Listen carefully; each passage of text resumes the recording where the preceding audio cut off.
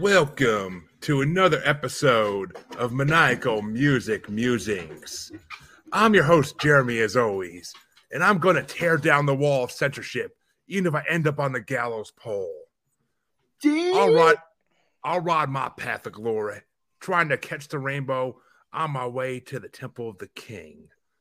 All I found is an awesome black dog, but still I'm sad. My co-host, though, he's known the fiddler on the green, and he's been the black sheep of the family for years. He'll rock and roll up the stairway to heaven until he sees his self-portrait and says, "Damn, I'm sexy." Heaven denies, bitch. Going back down. Chancy motherfucking Greif. Hi.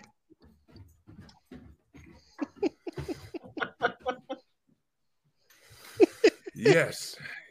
I had to do your part in that one, Chancy, for good reasons. But understandable, you know. Welcome back to another week with your favorite musers. And of course, we bring a guest to muse along with us. And I'm telling you, folks, this one's going to be good already, I could tell. So strap in, strap on. But our guest tonight is Robbie Phoenixx, rock star, nationally renowned Fortune 100 win expert, and so much more. And head of the Sonic Oath. I fucking couldn't think of the oath part for a second. Fuck. Drugs are bad. Okay.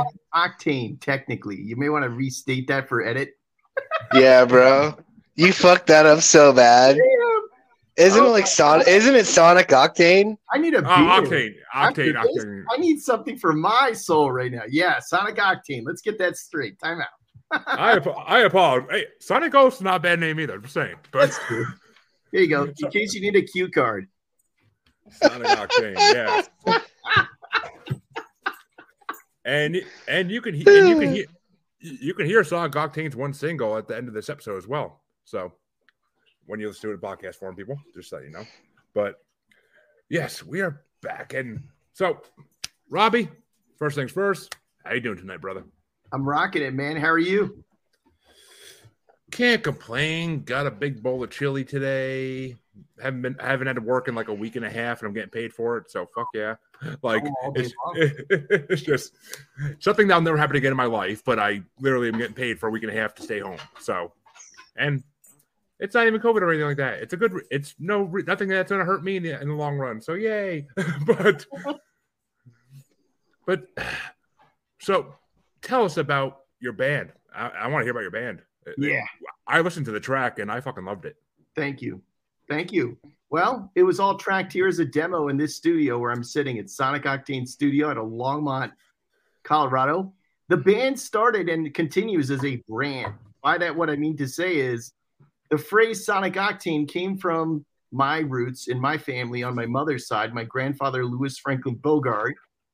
And his passing wish to me when I was 16 was, hey, man, get yourself into like something dealing with entrepreneurship that blends technology and sales and music, right? So with all that in mind, you know, it took me many years to step back into music. I was a corporate guy for 23 years.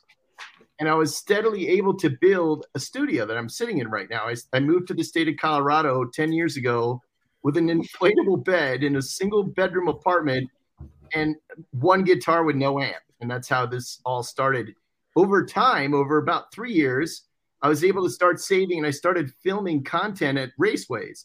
And this is the largest independent raceway in Colorado called High Plains Raceway. And I worked with a general manager there named Glenn Concert.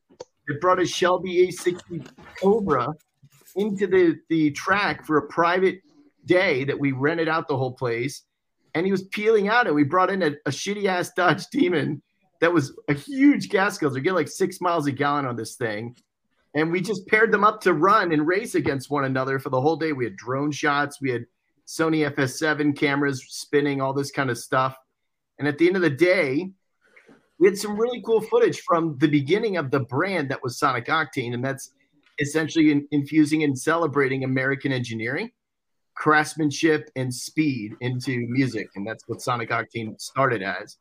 And then over time, we grew, and it was about a year and a half later, it took time, we started staffing the band with folks that would be kind of contributors the initial vision of that would be they would be partners. It ended up being there were more contributors. So as it relates to the music and the single you heard on, well, you may have heard it on Spotify or on Facebook, etc.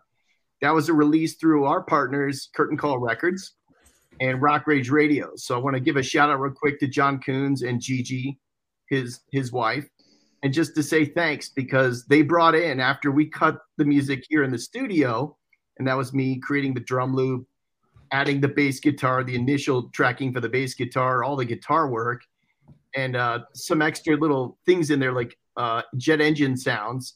We had another producer assigned to work and clean up the demo work that started out of this studio to make it the single that it was for release, which the radio buyers would get behind. That led to a filming at Live Nation, and that was on top of the very prestigious Mandalay Bay exclusive VIP-only member place called the Foundation Room. If you've ever, just Google it if you guys are hearing this right now, because I swear this club is completely off the hook. It's J-Lo walks in, and there's a $50 bottle of God knows what alcohol sitting in her locker literally for just to show up. And there are many celebrities that are member only in this club. So we were able to secure filming permission to film there in the single that's released out on Curtain Call Records through Sony The Orchard, called The Reckoning. And as you listen to that song, try and get the vibe, because the vibe is really about anti-violence, and it's about our inspiration to film in that particular location was just several yards away from the I Heart Music Festival massacre in Vegas, where we filmed literally several yards away from the very windows that were, Stephen Paddock basically started shooting 50 caliber rounds out of. And The Reckoning is all about asking the right questions around why is there violence in America? Does Big Pharma play a hand in that potentially? Are some people just suicidal and crazy to begin with that caused this violence? Because it's not necessarily just the guns, obviously. And that's what it's all about, man. Thank you, music god. We have the approval of you, and that's all that matters, buddy. And I do not mean that as a sarcastic way at all. I truly mean that. But then again, the music god does like a lot of different things as well. He likes some music of mine that Chancey doesn't like either. So, yeah, shit, dude, I want to live your life, like seriously. But when I was reading your profile originally on Podmatch, I was like, I want to live this guy's life. What the fuck? Yeah, it's been a pretty heavy dose of two sides. I started with that creative thing for Sonic Octane. That's the brand that I founded and funded.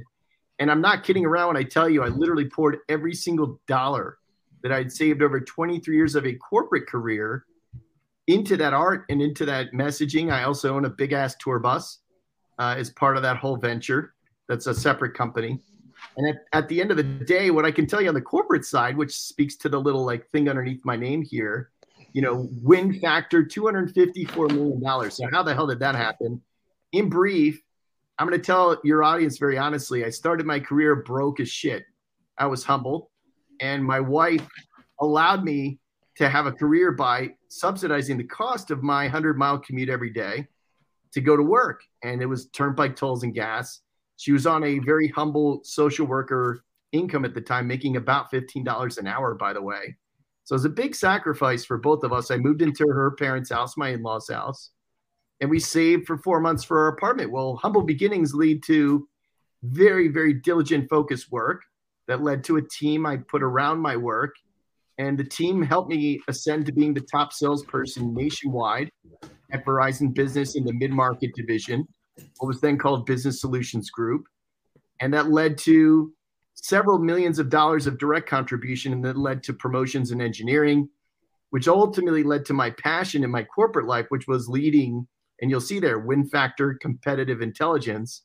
What that means is I know how to teach companies, Fortune 100 companies, how to learn how to compete and win and beat their competition down and make millions of dollars in every campaign that they run. That's my expertise. And that's what's led collectively to 2 Fortune 100 companies in direct service contribution of over $250 million of direct contribution.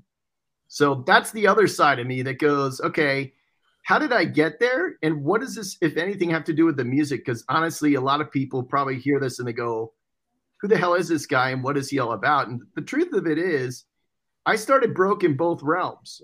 I shared earlier about my music humble beginnings, moving into the state of Colorado 10 years ago with an inflatable bed, a guitar, no amp, no mics, no forget about it, right? And it was the same when I started my corporate career. What I can tell you is I leveraged my creative advantage for my competitive advantage. And that is the thing I love to speak to major companies about, and companies that are leading kickoff events and companies that are really looking to up their game. That's my expertise now, is I've gone into keynote speaking and I offer accelerator workshops and teaching companies how to win. And I talk about the parallels. Like when I was sitting as an engineer years ago, and I would look at how AT&T and others were competing against Verizon and Comcast, competing against Verizon and so on. I'd sit there and ask myself a bunch of questions engineers never ask themselves. Like, why is it their pricing is better than us in our own backyard, for example? Why is it that they're able to offer fractional services and we chose not to in market? And I came to realizing there's a whole art to campaign design and to how to connect the dots between being a former top salesperson nationwide and the marketing ladies and gentlemen that were hitting the campaign designs and saying there's a lot of opportunity there to really bring in better synergies and more creative vision around the totality of what was available to design these campaigns to win. So that's the thing I will always go back to, guys, is if you're in a job right now and you really want to be a heavy contributor, you got to look creatively outside the box, connect the dots, be willing to put the long hours in. I put in 10 years of that 23-year career building the knowledge of how to leverage your creativity to compete to win. And now I'm teaching companies and individuals exactly how to do that. All right. Well, all I got to say to that is I'm in telecom sales. We should talk after this. But, I'd love to. Yeah, I would absolutely love to. But why don't you tell us what CD you decided to bring, Robbie, so that and why you chose this? And to be honest, people, Robbie gave me two choices. The other one was Rush, which I chose this one over Rush, which you'll see why once you hear what it is. But I just didn't know Rush that well. And then this other one is just legendary to begin with, so I had to go with it because they haven't been on the show yet. Absolutely. And, honestly, my favorite contemporaneous bands are like Linkin Park, Nine Inch Nails, Stone Temple Pilots. My old classic favorite bands happen to be Rush and happen to be Led Zeppelin. And I know they're different universes to some artists. Like I've had some very talented people in the studio that go, look, Led Zeppelin was impromptu. They're extemporaneous. They have long medleys. They do like long ass instrumentals and solos. Why? And then when you look at Rush, it's highly formatted. It's very sterilized, like in their sound. It's very studio, like very melody. So for me, Led Zeppelin was all about the early part of my musicianship, learning to be a musician and ultimately, hopefully, an artist, right? So I took a trip to England for 3 weeks, and I was able to see literally every place where Robert Plant, Jimmy Page, and John Henry Bonham lived, was raised, went to school, worked, cut songs in studios. And Led Zeppelin 4 for me is very special because it followed on the heels of such a radical departure from what they were in Led Zeppelin 3 in that release. And it really brought together to me all the elements of them actually coming into their own as artists, which led to songs like, obviously, Stairway to Heaven, Black Dog, go on and on. And I was able to visit Headley Grange, where they actually cut a lot of the tracks for that album right in the same hallway. If you read all the interviews, you'll see, they talk about how they mic'd John Henry Bonham's drum down the hall, down the stairwell. And I was right in that stairwell, and I was like, now I kind of get it, why it sounds that way. And it was obviously audio engineers and a lot of work that went around that were professionals. But at the end of the day, I was able to be there, and like when I hear the songs, to me, they're magical. They're timeless. The compression, the mic placement, just the sound of that kick drum.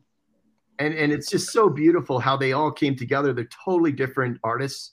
They have a totally radically different style and approach to how they play. But when they bring it together, it in fact is so unique. And so that's why I chose Led Zeppelin 4.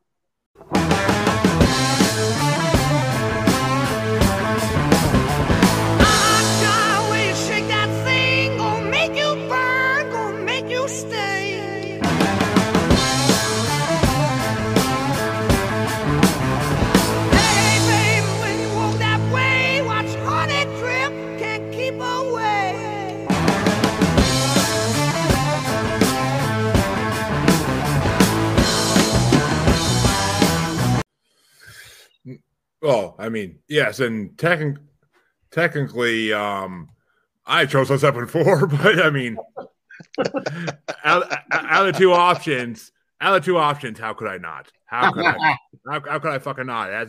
We haven't had Led Zeppelin on the show yet to begin with, and it was Led Zeppelin 4. How could I not bring it on? But I've been waiting. I've been waiting for the opportune moment. Dude, if we had that moment, I would have brought it on too. Like it just we never had that. We never had that classic like that real classic rock like mojo going on. Besides like the Chuck Berry bracket, but that's different genre. That's like almost a different genre completely. No doubt. Yeah, I mean, yeah.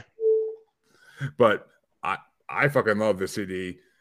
This may be the first time I actually heard all these songs together. I've heard them all through different playlists and different radios over the years of my life, but I just never heard them all together. I don't think so. That was a new, different experience for me. So, and I think there's even one or two on there I might not have heard because they just weren't the popular ones or anywhere near the popular ones. No doubt. But it was definitely a good experience today. And well, let's just say, for what I was playing on my Xbox while I was listening to all three CDs today. We'll say we didn't get to the CD yet that matched up perfectly with the game, but I don't know what game Led Zeppelin would match with, so I can't even fathom that. But maybe a racing game, But I mean, I don't know. That also depends on what kind of game you're playing, which album you're listening to, what game are you playing. Well, I said that's what I meant, dude. But I just I'll say I can't fathom what game Led Zeppelin would line up to. I'll tell you what. Go to Led Zeppelin 1 or 2. There's a song on it called Communication Breakdown. Just play it like in a continual loop, that and the Immigrant Song. And that'll line up to any game you ever play. Oh, yeah, dude, for sure. Trust me. I used to have Immigrant Song on loop when I first started playing Assassin's Creed Valhalla. Because it lined up fucking perfectly. It was amazing. Especially if you're drunk. The next episode, we'll whip out the guitar and play some of that for you guys. We'll set it up. All right, that's what's up. Yeah. But Chancey, I'm not even going to ask what you thought, but let's hear you praise Led Zeppelin 4. Oh, I fucking hated it.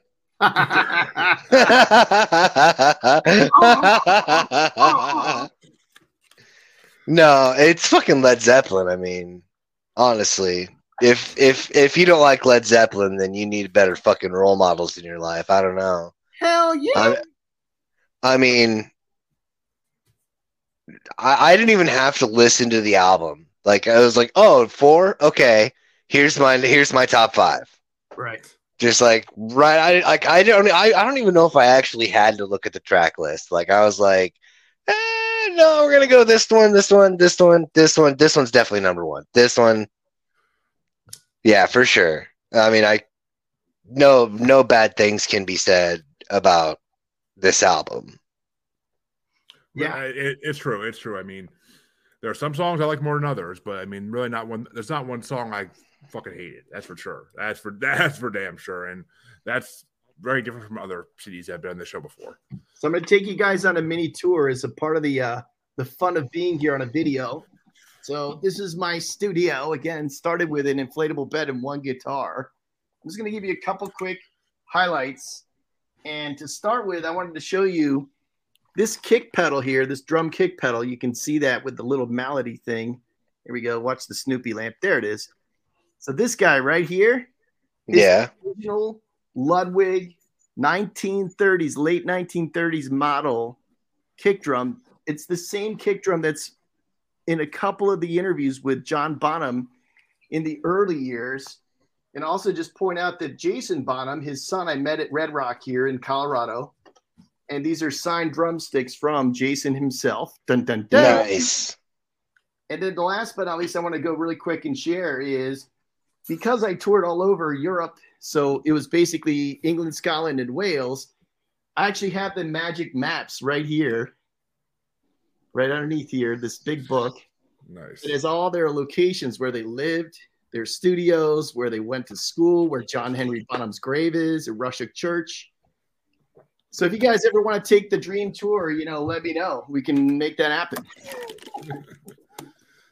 Shit. Nice. Yeah. Nice. So, what would you say your top 5 tracks off the album are, Robbie? I think obviously you have to start with their best, arguably, song that's in now. Robert Plant has been interviewed as saying he's had some misgivings with some of the lyric on this song because I think he was struggling with coming into his own as a young man at the time. He was probably, I'm going to guess, around 24, just very young to commit a song that you're going to own the very rest of your life. But I have to start with Stairway to Heaven. I think there are a lot of elements in there that are interesting from a musical standpoint.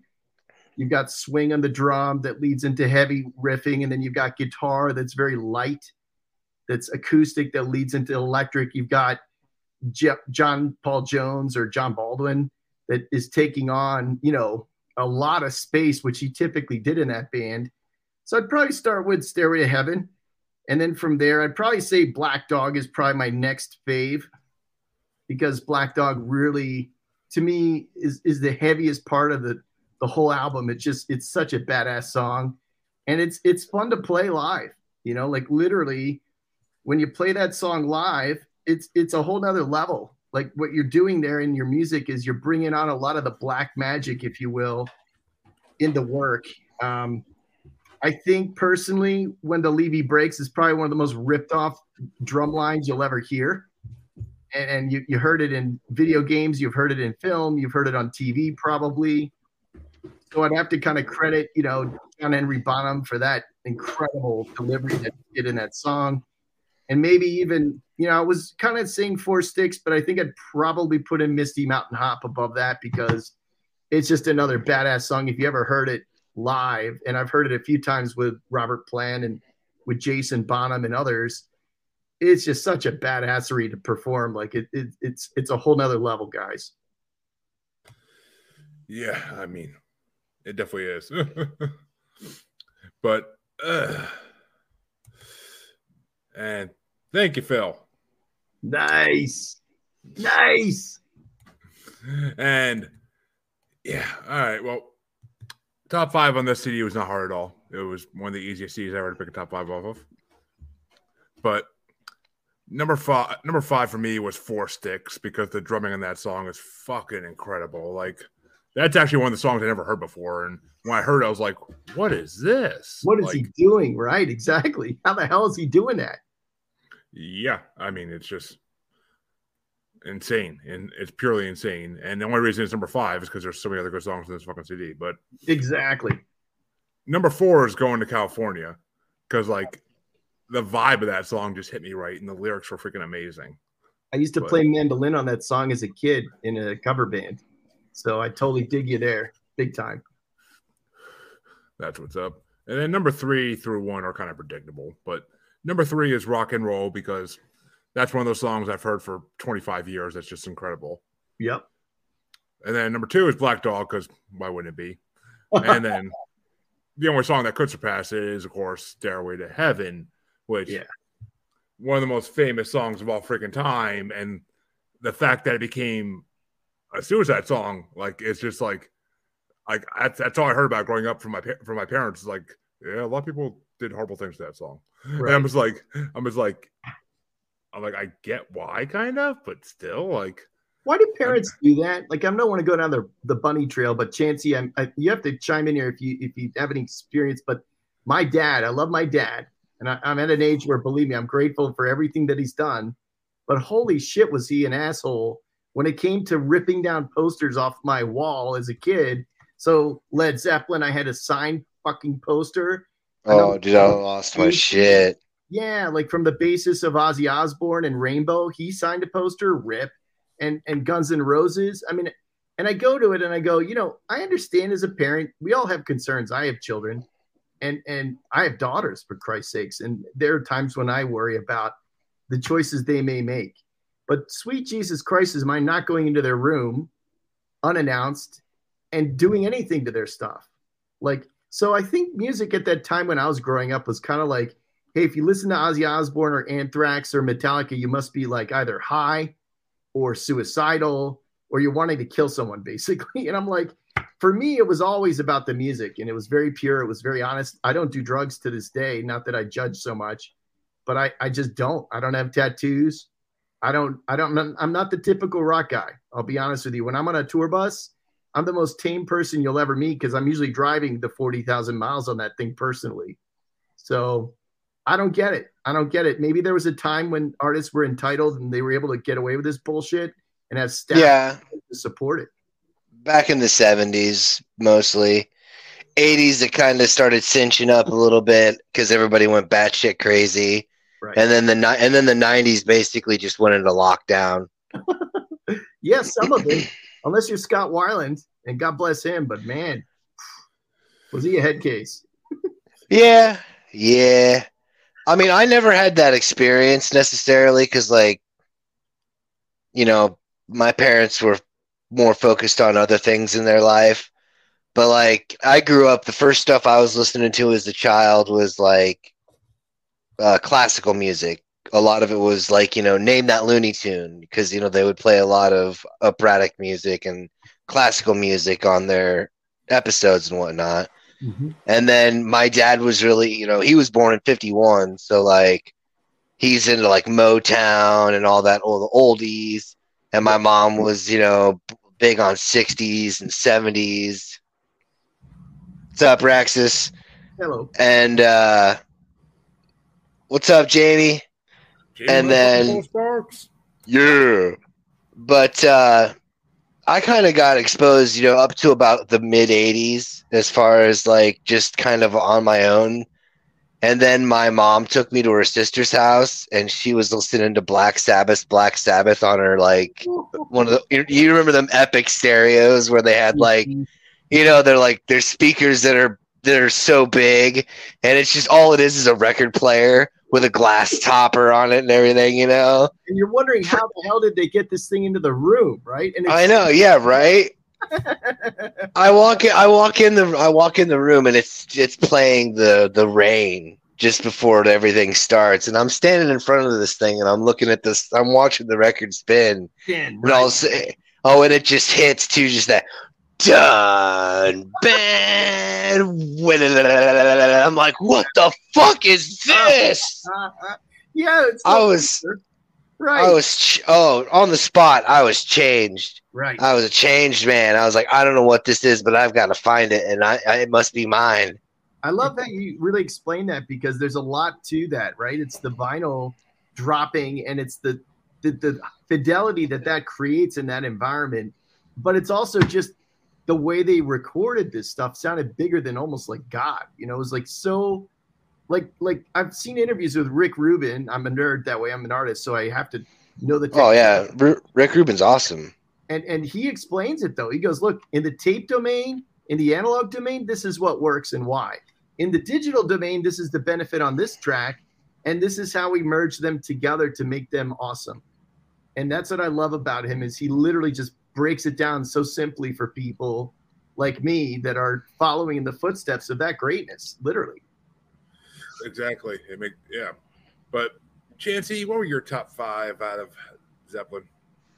Number 5 for me was Stairway to Heaven. Unpopular opinion. I know. That's all right. It made the list. Number 4 is When the Levee Breaks. Number 3 is Going to California. Nice. Number 2 is Rock and Roll. And number 1's Black Dog. Black Dog's probably my favorite song. Not necessarily. What's that? We're all in agreement on Black Dog. Oh, fuck yeah.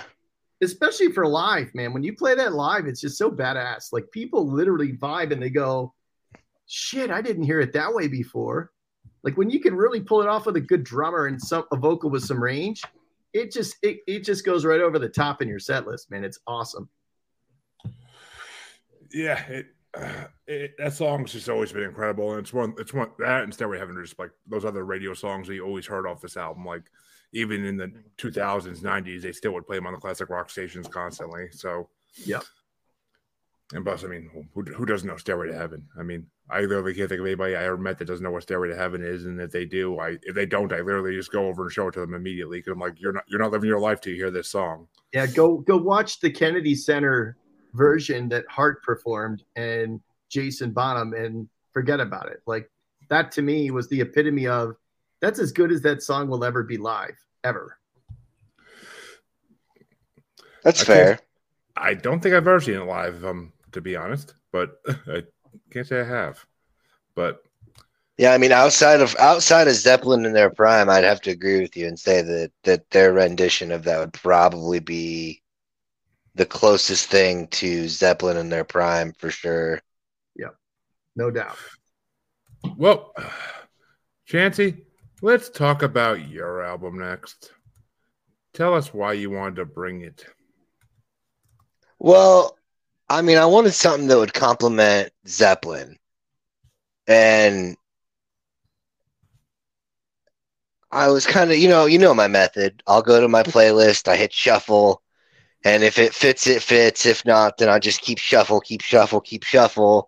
And Ritchie Blackmore's Rainbow comes on, and all of a sudden you can hear that iconic riff, and then all of a sudden you hear fucking Dio with his tiny, tiny little body and the voice of 1,000 Suns just fucking busting through, just right. Like, oh, I was like, yeah, this'll fit just fine.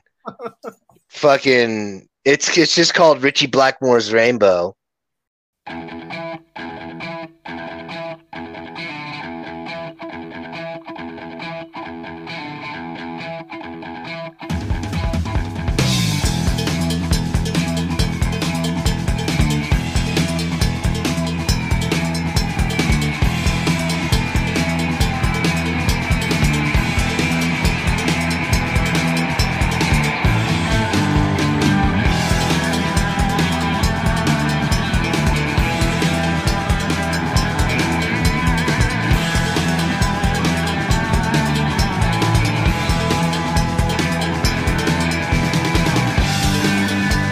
That's the name of the album. It's fucking Dio was on it. It was just before he went over to join Black Sabbath and then form his own band. Yep. Dio just fucking, honestly, outside of Ritchie Blackmore being one of the most underrated guitar players that isn't talked about as much as he should be. Right. Dio's fucking voice, those two components basically, well, and the bass player too, but like the two most noticeable things that make the band stand out are fucking Dio and Blackmore. Just fucking. And this is kind of its time and necessity. Like you've got, and look, the Glimmer Twins, you got Rush, which largely was more or less like the lyric happened to be with the drummer and the vocal was Getty with the instrumentation unto its own. Yep. I gotta say, like in its time, this made sense, right? You had basically live performing acts that had maybe 2 to 5 key musicians, and really the songwriting typically came out of an incubus of 2 to 3 collaborators. Like Fleetwood Mac is another example. So yep. I think that was just kind of the thing. Once in a while, you had this kind of autocracy within bands, though, where it's largely one person really doing the bulk of writing and or production work, like Boston, where it's obviously cooked in someone's basement for years, and it's innovation and R&D behind the sound. So I just think, it's interesting what you say, because I think a lot of people forget that in the time that they wrote that music, it was a necessity that you had to have two to pull it off. You need the melody, you need the lyric, and you need like basically the guitar. So what do you think of Chancey CD as the guest, Robbie? I think it's a really interesting pick, to be honest with you, because it's not one that's on the surface, one that's very obvious. And that's what I love about it is, I'm a big Ozzy fan, and I'll always say that Black Sabbath to me was more Ozzy than Ronnie James Dio. However, Ronnie James Dio had to be in Sabbath to be who he was as a solo. Almost like it was for Ozzy, it became his independent career with Randy Rhoads. It's kind of parallel in that sense. So it's very, very unique pick. I actually appreciate Chancey's pick big time, because it really brings back the history for me to appreciate how they even got to where they were. So good pick. Nice. Thank you, sir. Absolutely. Now, Chancelot, when you proposed this CD of yours, I have never heard of such an album in my life. And I mean, once you told me it was Dio, I was like, oh, okay. I'm like, I love Dio. Like, Holy Diver is one of the best songs ever. So I'll 100% respect Dio. And I even don't mind Dio's Black Sabbath days, though Ozzy definitely was better. But 100 fucking percent better. But I liked actually how how they understood that and then changed their name to Heaven and Hell. Right. Before they kind of disbanded and Ozzy came back together and they got back together for Black Sabbath. Yeah, you're right though. Like everybody understood that Dio wasn't, he was definitely not Ozzy, but at the same time, I don't know. I think Dio could have probably. I wish I would have been able to have heard a live version of Dio singing fucking Black Sabbath. So I mean, I don't know. Black Sabbath, only that song. I think he would fucking rock the shit out of that song. Right. Who wouldn't pay to be in that auditorium? Oh fuck, man. Yeah, all day long. Or the one time that Van Halen played with freaking Randy Rhoads, Quiet Riot, right? Yes. But give me a break. I would pay $1,000 to see that, literally. Oh man, Randy Rhoads. That guy was so awesome. Yeah, but yeah, so I did enjoy the CD though, Chanty. At the end of the day, I did enjoy your CD. I actually listened to it first today because I usually never listen to your CDs first. So I'm usually just like, what hell hath pertained for me today? But I actually listened to it first because I was kind of curious, and I'm like, I obviously know my CD. I know Led Zeppelin 4 enough to know I'm going to love it. So I'm like, I usually do the guests first because a lot of times the guest albums are ones I've never heard of. So I'm just like, all right, I'm going to do this first just so I have music to recover from it if I need to. But because, you listen to some bad shit, you need to listen to some good shit to like recover your ears from it. But it's just with the CDs today, I'm like, all right, I'll put on Chancy's first because I don't know it. And it was actually not bad. Like I enjoyed it greatly. And some of the songs I really enjoyed. Some of the songs, not so much, but some of the it was half and half. It was good. It was a good CD. I mean, I wouldn't say I'd listen to the whole CD over and over and over again, but I wouldn't do that with a lot of CDs, so that's not a big deal. And that's probably worth noting, like when you get artists that are, and really vocalists are a huge piece of a band, even though everyone knows the front man and they want to hear the interview and all this stuff.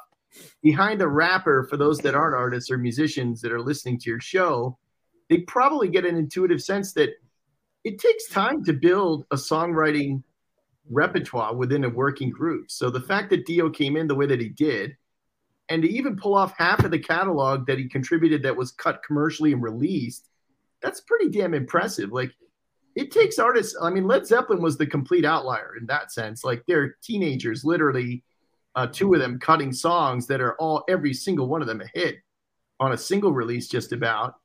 And then you got most bands that take years to build that, and Kiss is one of them. Van Halen was absolutely one of them. So you kind of appreciate what Dio did in a very short time there. Yeah, it was definitely a good, amazingly good album.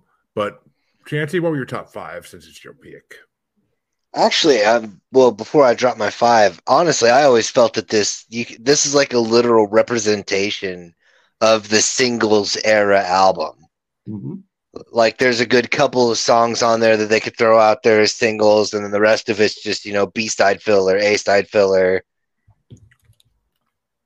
For me, my number 5 was Catch the Rainbow. Number 4 was Still I'm Sad. Number 3 was If You Don't Like Rock and Roll. Number 2 was Black Sheep of the Family. And number 1, of course, is The Man on the Silver Mountain. Nice. Nice. That fucking guitar riff, just that fucking and then you got Dio just coming out of nowhere, just fucking that bellowing voice. I'm a wheel. You're like, what the fuck? What the fuck? Well, what were your top 5 on his CD, Robbie? I have to line up pretty closely with Chancy there. I don't even think I want to attempt to put a 1 through 5 number on it, because when you get down to it, I had the same picks. And to me, they're all very similar in terms of quality, in terms of like appeal. Like, I would flip them on just to drive or just even to work. Like, it motivates me when I hear his voice and the guitar just cutting through like a buzzsaw. really put something on me when I'm having to get crank workout and get stuff done. And by the way, driving a tour bus, which I've done that for 40,000 freaking miles in the US, you got to put that stuff on because you're going to fall asleep at the wheel otherwise some of these days. Yeah, I can imagine. I can only imagine. But see, Jancy, we had a lot of the same top 5, but not in the same order. That's what made it interesting. That's interesting that we all three kind of arrived in a similar cul-de-sac. Yeah. But I think I have one that you didn't have on yours as well, though. So Yeah, well, I think. But my number 5 was the Temple of the King because that was a damn good song. That is a good one. Number 4 was Catch the Rainbow because that song was like kind of weird but kind of good. Like it was just different. And number 3 was Black Sheep of the Family. Because I mean, that's what you called Chancey earlier, though. He's not wrong. I mean, he's not lying. I know I'm not. That's why I said it. But and then this is the one that's different because number 2 to me was Self Portrait because that whole line of nothing is real but the way that I feel. Like, yeah, who hasn't been to that point in their life? Like that's just like, and the fact they call it Self Portrait is just like no. Like hitting the fucking nail on the head for me on that shit. But we're back to moving pictures Rush with the portrait, bro. It's right on the cover. Come on, it's like. But and then number 1 was of course Still I'm Sad because the guitar work in that song is fucking incredible. Thank you. Like the guitar work in that song just had me fucking amazed. Like. I don't know. I loved it. I love that song. So that was immediately my number 1. As soon as I heard it, I was like, "Ooh, damn!" Like I've not heard this before, but it definitely made my songs list on Spotify. Damn. Yeah, it's definitely a good one. I don't know, but that solo, like first the guitar lick in Man on the Silver Mountain, plus that solo. It's just that the hammer-ons and the pull-offs, just fucking just from the pre-chorus, just fucking. It's like. It's been a while since I played it, and just like thinking about it makes my hand cramp. Like I'm like, yeah, what the hell, right? Like, how does the finger do that? They've got to be doing this all day long, almost like it's like talking and breathing and stuff, like literally. And the hammer and pull-offs are really key in the guitar. Like, it's for sure. It's not even always like I've got this chord that's like Dean DeLeo from STP is really cool because to me, he's a walking anthology of, and he had certain go-to artists that he learned some of this from. He had these like weird chords that sound very natural, like in the composition and the recordings. But when you deconstruct the song as a guitarist and you actually start figuring out what is he playing, it's so fucking off the charts, guys. Like literally, it blows me away. And even some of the stuff that Alex Lifeson does on even Tom Sawyer, I can't tell you how many guitarists that I'm ashamed to see, and the way that they play it all straight through like a bar chord, and it's so wrong. Like if you're gonna play a song like Tom Sawyer, for Jesus Christ's sake, learn it the right way, right? Same thing with a Randy Rhoads song. You just don't not treat it with the correct homage, and you do your homework a little bit more. And not saying all guitars are perfect, I'm not, but Jesus, I'm gonna put the time in to know it pretty well. And it's similar with hammer-on pull-offs. Like you got Ritchie Blackmore. You got, even to some extent, I dare say like Eddie Van Halen did a lot of hammer-on pull-offs and arpeggios. You got, trying to think some other major artists that have done a lot of that. Who's Michelangelo Beto, right? Joe Satriani, Steve Vai. Right. And they all understand that dynamic. It's not just for that sake. It's how you're phrasing and pulling this power in your left hand to create the tone. And that's what I love about some of the songs that they write. It's not, the speed proficiency. It's not even that, the compositions in E minor, major 7th, diminished 6th arpeggio. It doesn't have to be that way. Let's not pretend we're Beethoven here. Right.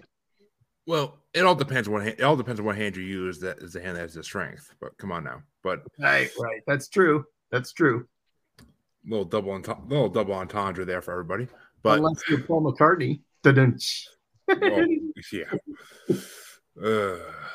Paul McCartney. We were just talking about him on something on another show. Oh, we were talking about him on something else. I can't remember what the hell it was, but I don't know. I forget now at this point. But I guess now the last CD we have is a little bit of a jump into the future compared to the other two CDs. But I had a very particular reason for bringing it, and it is literally because, well, I'll get to that more when I get to my top song. But there's a reason for bringing it, and it actually has something to do with the CD that Robbie brought as well. And people are going to be like, how the fuck do these two albums match up even? But I have my reasonings. But the album I decided to bring, because I already brought their second album, so I decided to bring Demon and Wizard's self-titled first album on. Call me Messiah, I am God, a true love, call me a liar, I won't deny. Because they've only done 3, and the third one just came out a couple years ago. So there's literally like decades between their albums. But because as I've said in this show before, Demon and Wizards is the supergroup combination of Blind Guardian and Iced Earth, which two of the greatest freaking symphonic bands ever put together is just amazing. And this is my favorite CD by them. It always has been since I heard both of the first two when I first got into them, and this one's always been my favorite. Like, it's just such a heavy CD, but such good written lyrics, and just, I mean, the different singers too from each band, like doing their own parts as well. It's just incredible. Like, I mean, I could literally just eargasm over the CD all day because I've done it for years. It's such an amazing CD. Made Chancey smile, but yeah, I don't know. There's a reason it matched up, but I'll get to that in a little bit. But I want to hear what our guest Robbie thought of my album. You know, honestly, it blew me away because like there's certain like go-to sounds that like guitars have, like this. You build over time and years. It takes years to build a catalog of, okay, I can go to and sound like a Demeter and a Marshall. I can go over here and sound like a Mesa Boogie with, you know, like a Schecter, right? And it has a very distinct sound. But this artist group, man, it blew me away because they just have totally different sound, man. Their production team must have been amazing to work with. That's my only guess in the way that this music was created. There was high production value, a lot of collaboration behind the scenes to pull off what they did. Yeah, I mean, well, there's a reason they only release one album every decade. So, I mean, it takes a while to put together a CD, but it's just freaking like, I mean, it's two groups that already have their own dynamic sounds, and putting them together, it just works sometimes it doesn't, but they made it work. And they're similar bands to begin with, but still, like, their styles when they do their own albums are just so unique compared to what they put together. It's just absolutely just skill. That's all it is. That's all I can call it, is skill. But Chancey, what did you think of this album compared to the album I brought on when Casey was on? I was pleasantly surprised with this one. Because, like, I mean, outside of a lot of the lyrics, like, or not the lyrics, but the singers almost kind of sounded like they wish they were King Diamond. The guitars, all the guitars fucking made up for it. Like, all of the songs that made my list, I just was listening to it, and I almost forgot about what grief I might have had, maybe with this piece or that piece or whatever. Right. I was like, God. It's like, God damn, that's a feisty riff, man. Just played at our funeral, man. Like, it's so awesome. It's that epic. You go, I don't know that it's easy to top that sound. I've been in a lot of studios, and I've not heard guitars like that. And the way they mixed the vocal and the drum into that, I mean, come on. It's crazy. It is insane, like, the way they do things. And I would love to see them live, but I don't think they ever really perform that often because supergroups rarely ever perform unless it's at, like, big festivals and stuff. Exactly.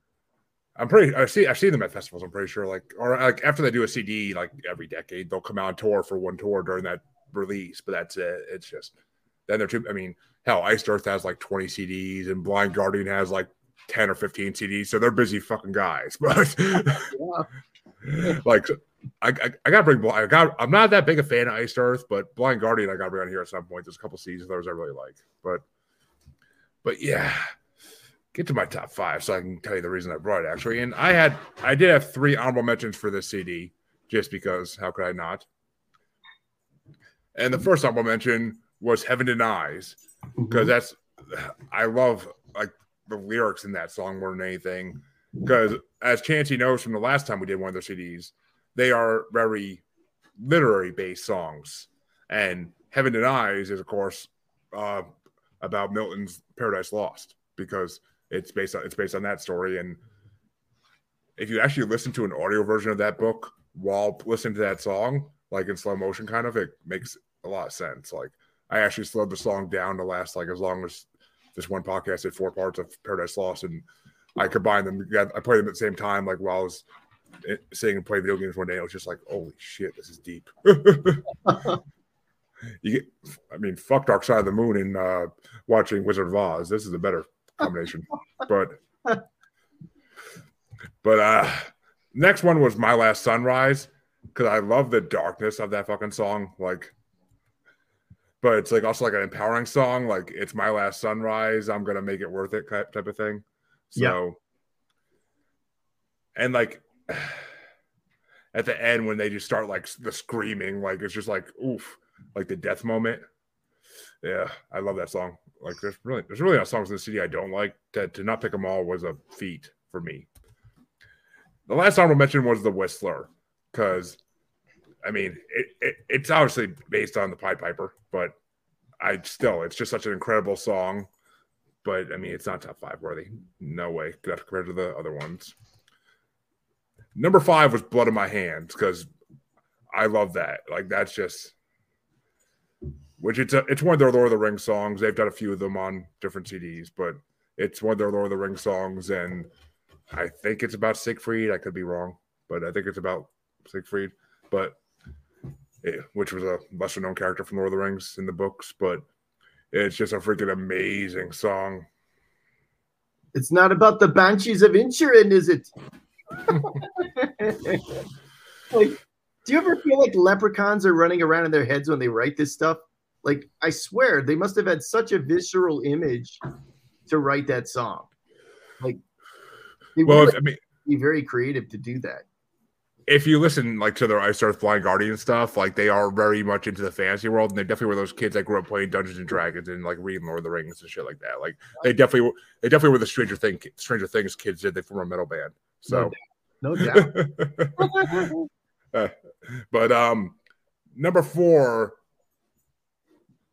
Fucked my list, but actually, no, I know where it's going. But number 4 for me was "Tear Down the Wall," which is just an incredibly empowering song. Like when you're frustrated at work or something, or when you're having a bad day in general, like it's a motivating song. Like break down the fucking walls. Like it's just I love that song.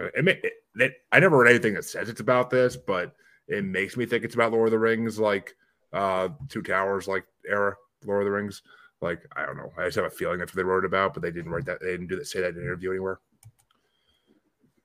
Number 3 is "The Path of Glory" because that's another song that's just like invigorating and makes you want to like get up and just like go fucking fight somebody.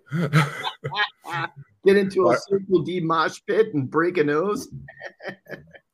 I had a friend that almost did. He was pretty cool looking. She brought her freaking daughter with her. Decided to go into the mosh pit at Social D here at the Fillmore in Denver. And I still have photos of the bloody noses, man.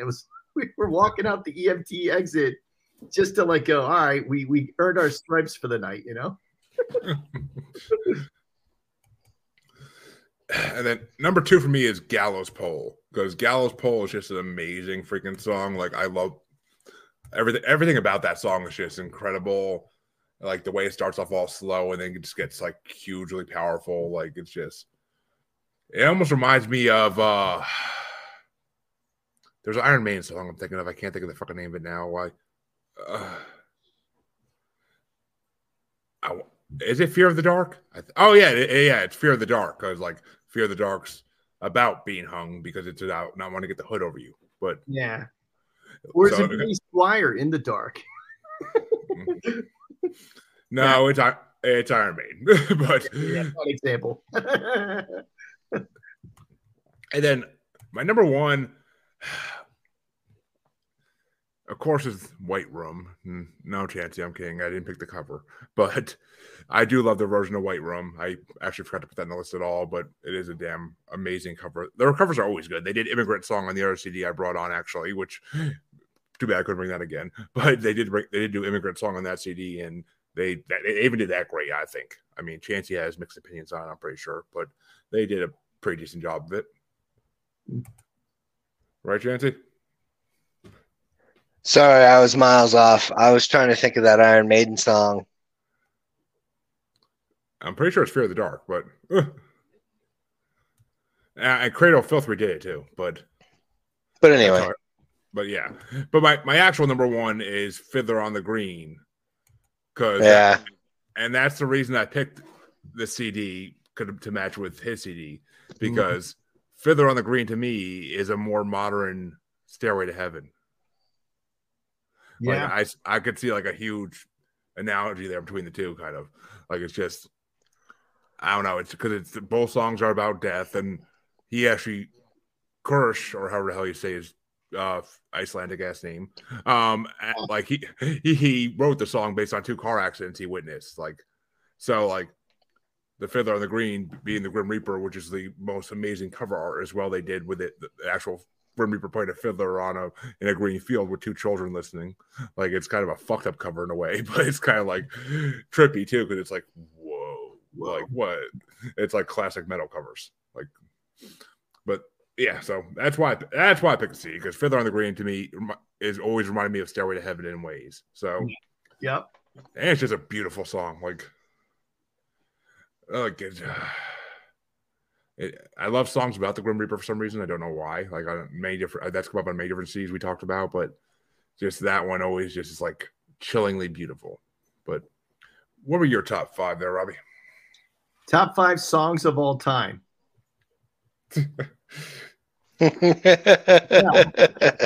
Let me see what it is. And I mean, it goes to me without saying you got to have a Van Halen song in there. Number 1.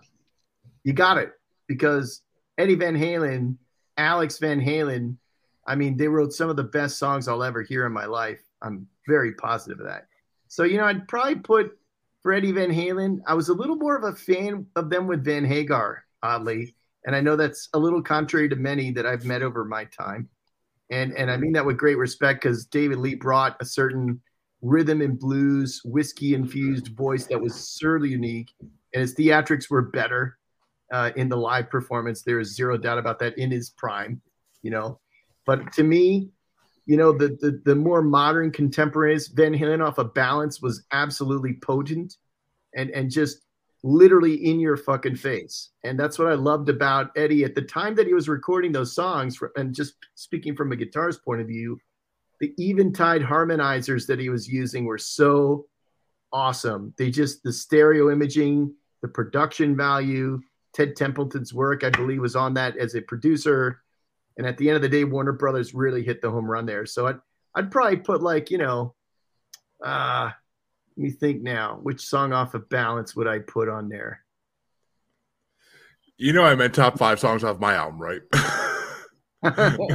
Well, no, because I'm an artist, so I just do what I do.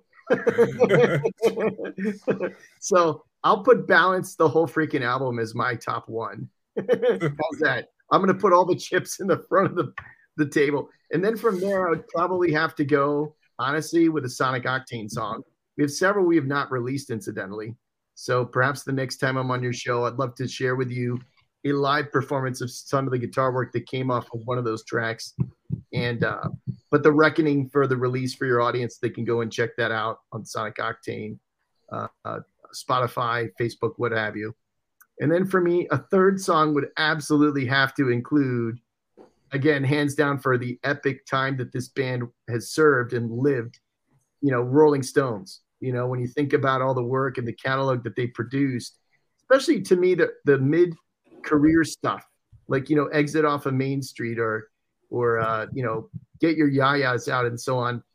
some of those songs on there were absolutely like, and even Tattoo You, just beyond the pale. Like when you think of the songwriting team that were the Glimmer Twins, you know, so like maybe Wild Horses, you know, like to me, that's a beautiful song, and it's not always rock, you know, that's the thing. Like you mentioned about Led Zeppelin earlier with some of the lighter material off of 4, you know, and it's just kind of like that. Like that's the way, you know, off of Zeppelin 3, that to me, what the Rolling Stones did with that particular song, Wild Horses.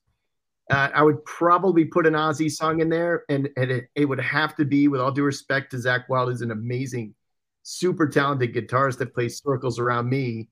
I think I'd have to go back to, you know, Ozzy's first 2 albums and suggest to you, like, you know, Flying High Again may have been one of the better cuts of material for Randy Rhoads that was commercially released. And then last but not least, for the 5th position, you know, we kind of got like the classic rock tuned in pretty good. I'd probably go with something Linkin Park did, because I met Chester here in Denver, and he was an absolutely gentle soul, just like you read about. And I think I'd have to probably put in the end there in tribute to him and his legacy, his life, his family. And it's a beautiful song, a lot of still motion videography in the music video. And I just think I'd have to throw that in for good measure. All right. Interesting list, I have to say. Very diverse. Definitely. But, Chancey, what were your top 5 off my album? Oh, you see that? He put the hook in there, Chancey. Yeah, I know, right? He knows better than to leave an open opportunity for me. Damn sure I do. Damn sure I do. There's been too many times where I've burnt him. He's like, I hate greatest hits albums. Next week, I bring a greatest hits album.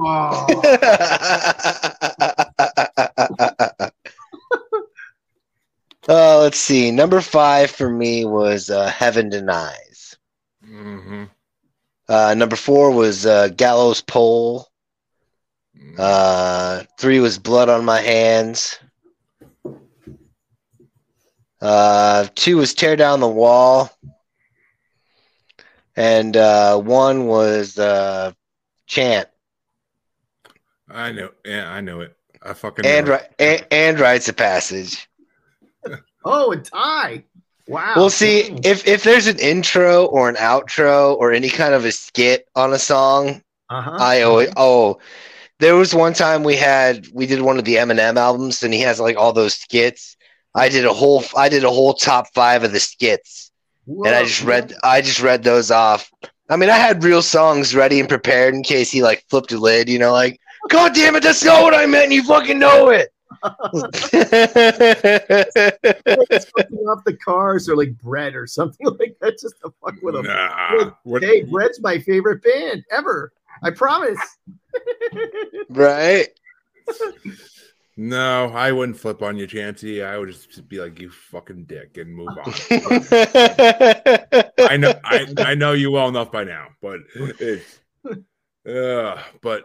so yes, that concludes all albums that we brought to the table tonight. Overall, it was a very rocking episode in a way. Yeah. Of course, we want to thank Robbie for coming on, because it's been a blast having him on and getting to hear all his stories of the biz and getting some business advice too, which is unexpected in this show, but always a pleasure. Thank you. Because who doesn't need business advice in this horrible financial age we live in? So, amen to that. But Robbie, where can they find you? Where can they find your band and everything else you do, basically?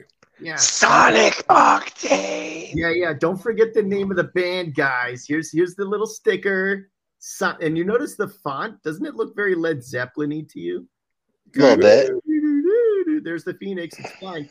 So honestly, you can check us out. First and foremost, you can find me, Robbie Phoenixx, at LinkedIn. And that's LinkedIn/in/. My name, and my proper name is Robert. And my last name is Zeas, Zeas. That's the best place to get a hold of me. Other than that, you can Google Sonic Octane. You'll find us everywhere. We're on Twitter as Sonic Band Fan. We have over 21,000 followers there. You can find us on Facebook on our main page, which is about 2,200 followers, Sonic Octane Band. And you can find us everywhere else, basically. But at the end of the day, those are the main places to look. If you're looking for upping your game in your job, and we're in a recession right now, make no mistake about it, there's a lot of downsizing going on, in particular in the tech field that I served for 23 years. My concern for your audience is there's probably someone in their office worried shitless about their job. The walls are caving in, the finances aren't looking good. I heard one of the main companies I used to work for, they're going to be shedding thousands of employees at the tail end of next month. It saddens me. But I will tell you, I'm there for you. I'm in your corner. And if you're looking for guidance on how to compete and win and develop a strategic marketing plan that will make literally millions of dollars for your company this fiscal year, you want to text me. And text me the word Robbie, ROBBIE, to 33777. And if you're looking for that advice, I offer accelerator courses. I also offer keynote opportunities. If your company's looking to hire to have someone speak about how they made $250 million for Fortune 100 companies, I'm your guy. Well, there you go, folks. All your needs met in one person. How awesome is that? Dun, dun, Even puts on his own music show when he does his keynote. So there you go. Exactly. We bring the tour bus as an optional, VIP thing. Nice. Oh, shit, I want to work for that company. That decides to hire a fucking tour bus to come with it. But Chancey, where can they find your self-loathing, lonely ass?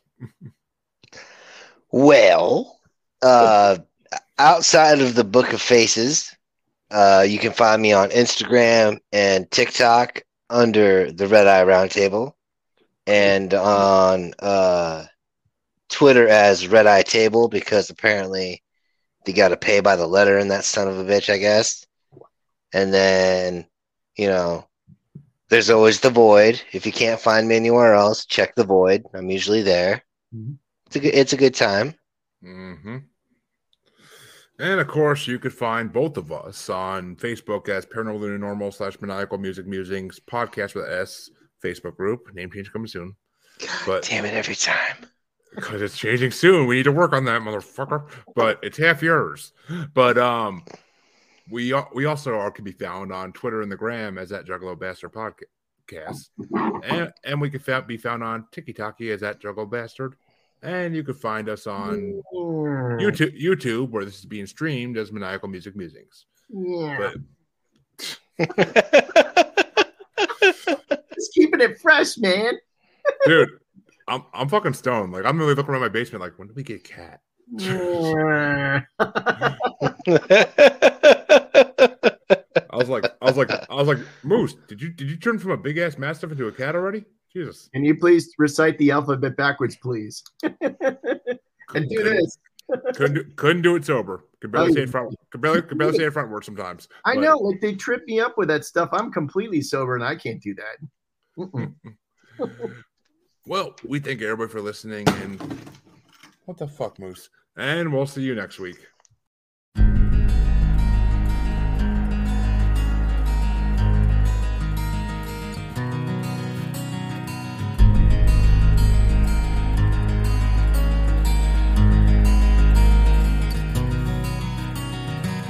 Sad voices that calling our precious girl, she can't be gone. A bit of this morning when Daddy's stalling, went out and started a day.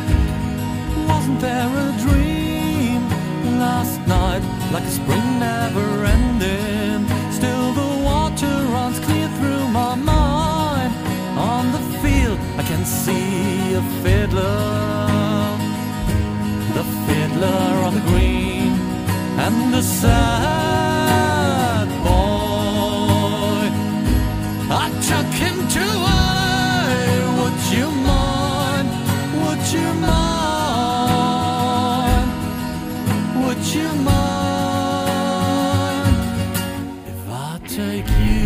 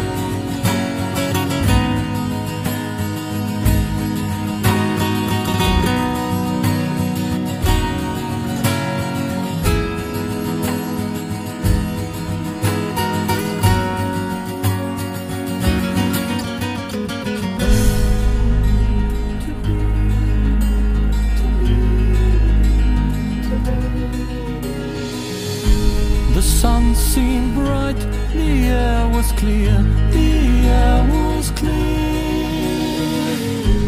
A trick of light turned red into green. She saw the light. Her face was pale, her body smashed, her beauty's gone. Isn't it a shame? The reaper said he is quite alone here and still